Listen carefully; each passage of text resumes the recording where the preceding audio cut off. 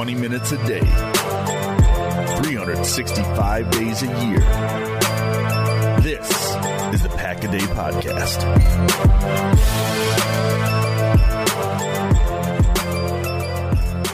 What's happening, everybody? Matt here, but you can call me Matub, and I'm here, as always, with Zach. Say hi to the people. Hello, people. Zach and I are here with Pack-A-Day Podcast, your favorite place to get daily Packers updates. It might not be your favorite, but we'll make it your favorite. So, Zach, how are you doing 3 days into training camp? I am very good. I'm still kind of accepting the fact that we're back to football. Training camp is back underway. We already have practice number 3 under our belts now. Packers already practicing in pads. It feels good to be back to the grind. Yeah, I definitely agree. I have been enjoying following takes on actual football instead of potential football or theoretical football. Especially today when the pads came on, that was quite nice. Yeah, it's a good shift from just helmets and shorts. And yeah, it's definitely been a long off season filled with a lot of nice hot takes to just keep us through. I apologize if you hear any background noise on my part. There is a horrible rainstorm going on right now, and Zach claims he can't hear it, but I'm not so sure. I really can't hear it. If you do hear the rainstorm, just don't confuse it with my heavy breathing. Okay. All right. Well, Zach, did anything stick out in training camp for you today? Today?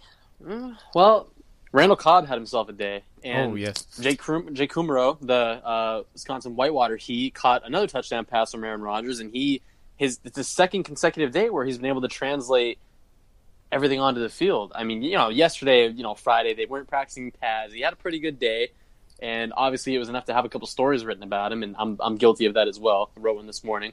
But today he translated that to pads. Like, he was consistent with it, and he had a good day on Saturday in full pads. So are you changing your dark horse to watch? Are you changing your undrafted pick?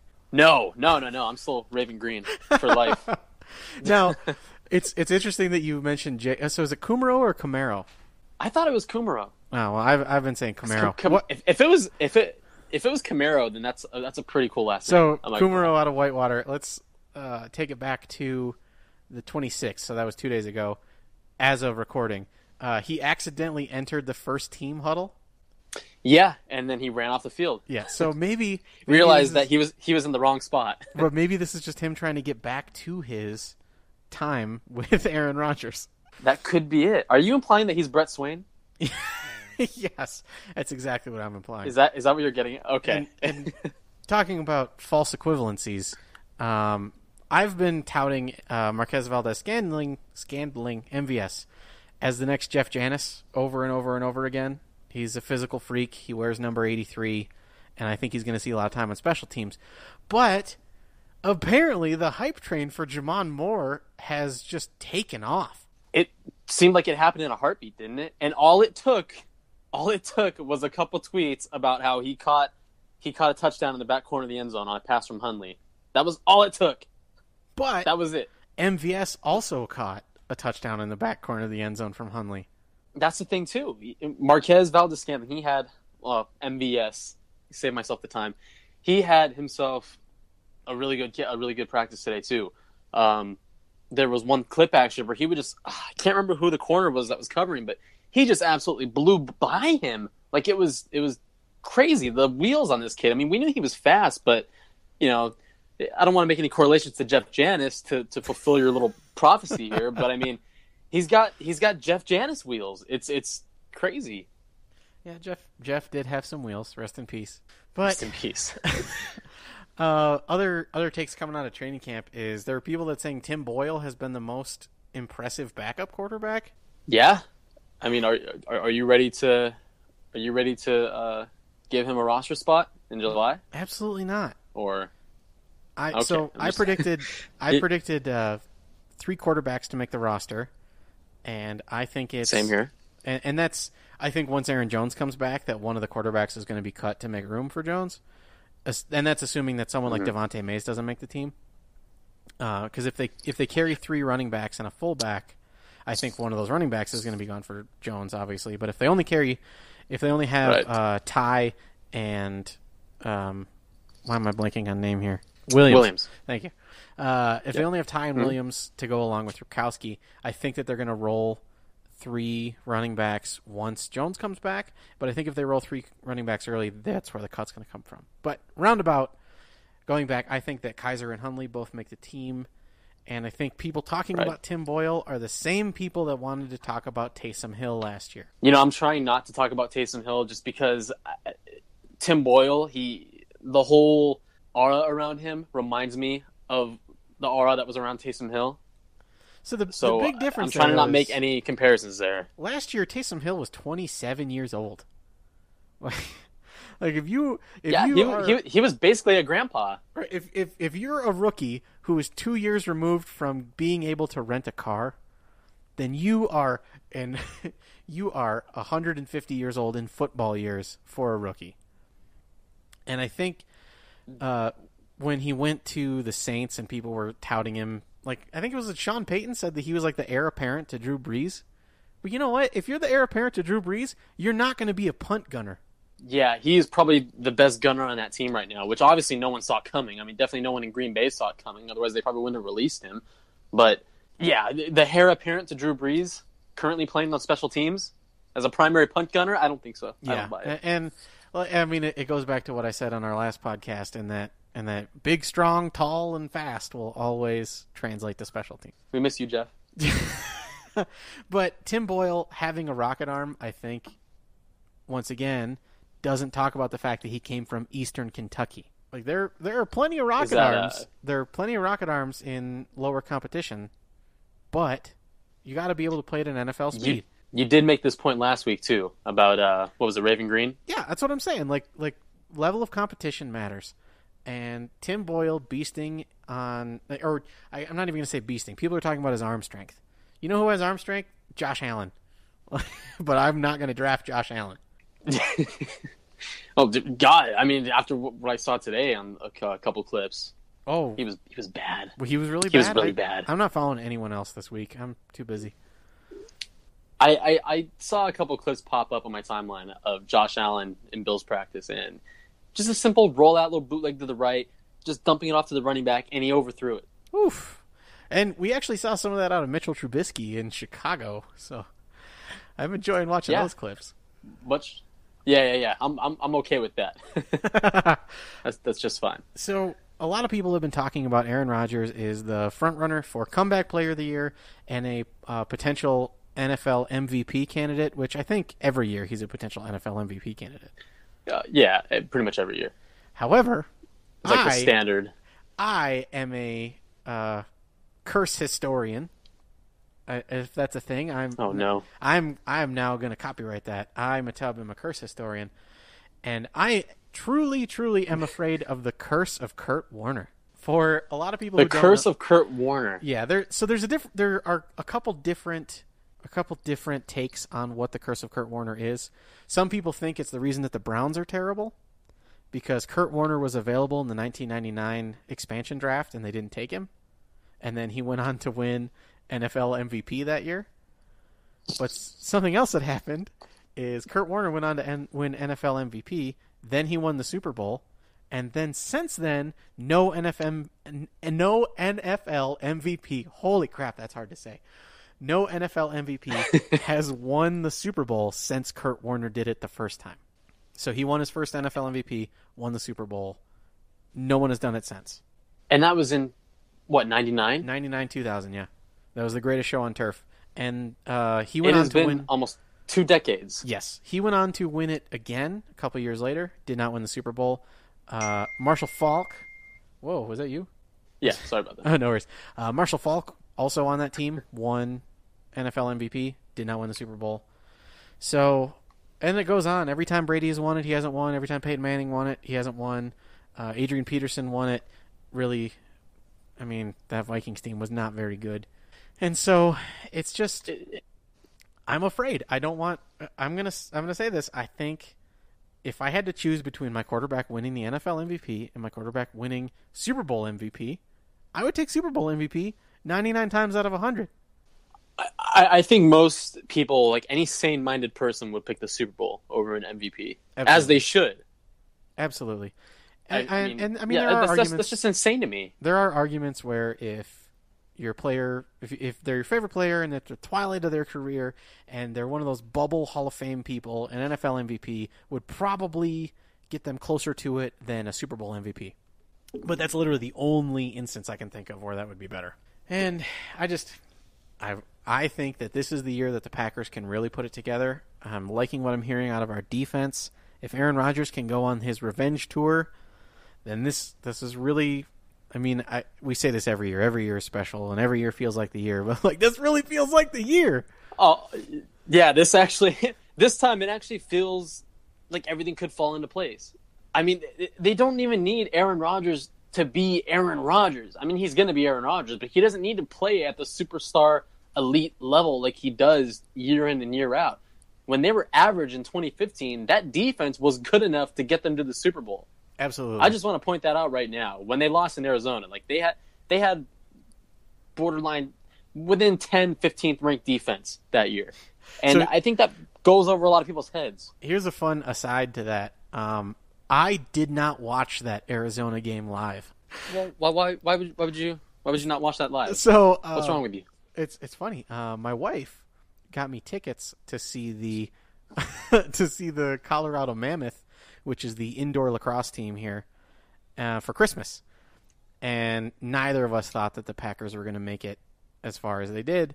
And sure enough, the game was at the same time as the Arizona playoff game.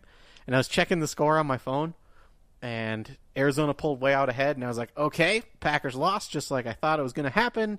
Moving on with my life. And then I'm wearing a Packers hat, and someone taps me on the shoulder, and they're like, hey, bro, you need to check the score. And I'm like, oh, Packers are down by a touchdown, and there's 1 minute left. Like, who cares? And then I check my phone a couple minutes later, and it says that they're tied, and it's going to overtime. And I went, huh, that's interesting. And then I checked my phone 5 minutes later, and the Packers had already lost. So it was, I didn't get to experience the roller coaster of emotions that everyone else did. You know what the most depressing part of that story was? It took not even 5 minutes for you to check the score again and that they had already lost. Yes. Well, because I DVR'd the game and I went home and I was like, okay, I'm not going to watch the Packers get beat up on. I'm going to watch the comeback. I'm going to watch whatever caused it to go to overtime. And then I'm going to watch whatever caused them to lose, knowing that they're going to lose. But you know what? It still hurt to watch Larry Fitzgerald be completely uncovered in the Dom Capers soft zone and run 80 yards to set up a 1st and goal. Almost untouched. It was just untouched. It was bad. Yeah. And so even knowing that it was going to be some kind of soul-crushing defeat and like trying to guard myself against it, I couldn't. That was bad. But this is the year. This is I'm not proud of it, but I threw a chair at the wall when that happened just because I was so crushed. Holy crap. I know. I actually threw a chair at the wall because just to lose in that fashion after that kind of Hail Mary, that kind of play, and then to lose on the second play of overtime? Was it the first play of overtime? It was the second. So it was the first or second play of overtime when Fitzgerald took it down to within the 10-yard line. Yeah, right. But the little shovel pass and then the shovel pass was within the first 4 or 5 plays of overtime. It was that quick. Yeah, I was just so heartbroken because they just, in typical Packers fashion, they hype you up, get you so excited, thinking that, oh wow, this could actually happen. We might play in the NFC Championship next week. As a fan, thinking that, and then just to be heartbroken. And then it's the cardiac pack. That's what they always do. The cardiac pack. Yep. Oh my gosh, it is just I don't know, but it's funny too talking about curses. Like my favorite was, I don't know. Do you know what the New York Jets curse? Is that the Jets will always suck? It's kind of, yeah, in not so many words. Okay. Joe Namath apparently, before they won that Super Bowl, he apparently met with the devil. Oh.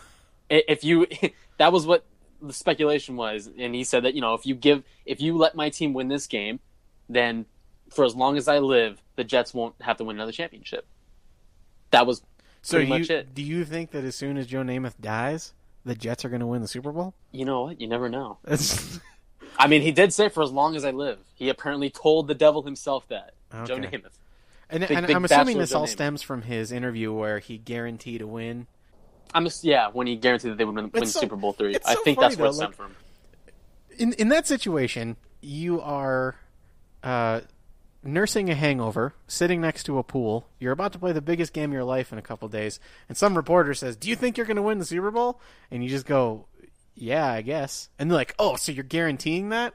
Well, what do you say in response to that? You're like, "Of course." Like, you're going to say that your team's going to win. I thought that was overblown. It's not like you're going to say, no, we're not going to win. No, I have zero confidence in this football team. We're not going to win. We're not even going to get there. So then it becomes Namath guarantees. But fast forward a good 40 years, and then you've got, "I could care less about the team struggling. I want to kiss you." That sounded just like him. Why was that so perfect?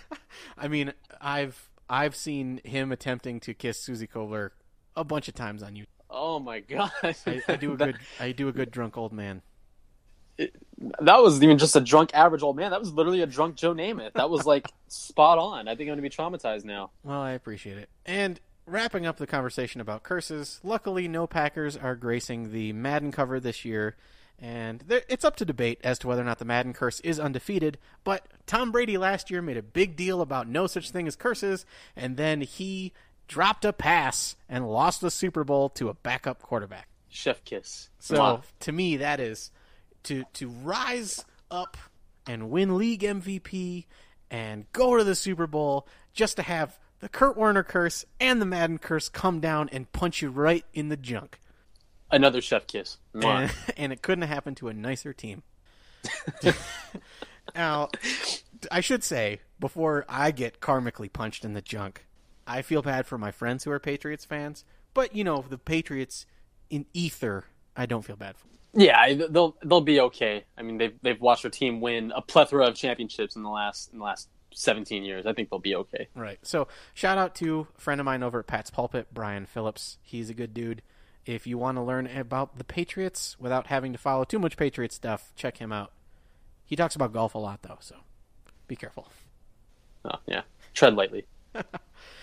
To wrap things up, the Packers are going to be off tomorrow, and then training camp resumes on Monday, with Family Night being a week from, as we record this on Saturday, Family Night is a week from today. So that means that Zach and I are most likely going to be reporting on someone else tearing an ACL in front of a crowd of 60,000 people. Oh, no. Well, see, now we just got them talking about curses. What are you doing? No, but here's the thing. If I guarantee that someone is going to get hurt at Family Night, then I'm going to have egg on my face, and no one's going to get hurt at Family Night. It's the reverse curse. Does it work like that, though? Like, I does don't that know. actually happen? God damn it. We'll see. But when we are sitting here chatting again 1 week from today, and some no-name is hurt, then I'm going to be like, ha-ha-ha. But if no one is hurt, then I also get to be, ha-ha. See, it's a win-win for me. And then I guess if someone important gets hurt, then, I don't know, I'll probably just crawl into a hole and die, and you'll have to host the show on your own. Well, audience better get ready. Okay. Well, guys, that's going to do it for us. Remember to follow us on iTunes, Google Play, TuneIn, Stitcher, or on Cheesehead TV eventually. Make sure you give us a rating anywhere that you're following us. This is the Pack-A-Day Podcast, your place to find 20 minutes of Packer news a day. As always, I'm Matt, but you can call me Matub. And I'm Zach, and I don't have a catchphrase. But we'll find him one. All right, guys, that'll do it for us. Have a great day. Shotgun formation of 3rd and 15 to the 46-yard line of Dallas. They empty the shotgun. Cobb in motion to the left side. Rodgers looks it over, gets the snap. Backpedals now under some pressure. Steps up, throws it over the middle. Got Adams! 30, turns upfield, 25, cutting right to the 20, 15,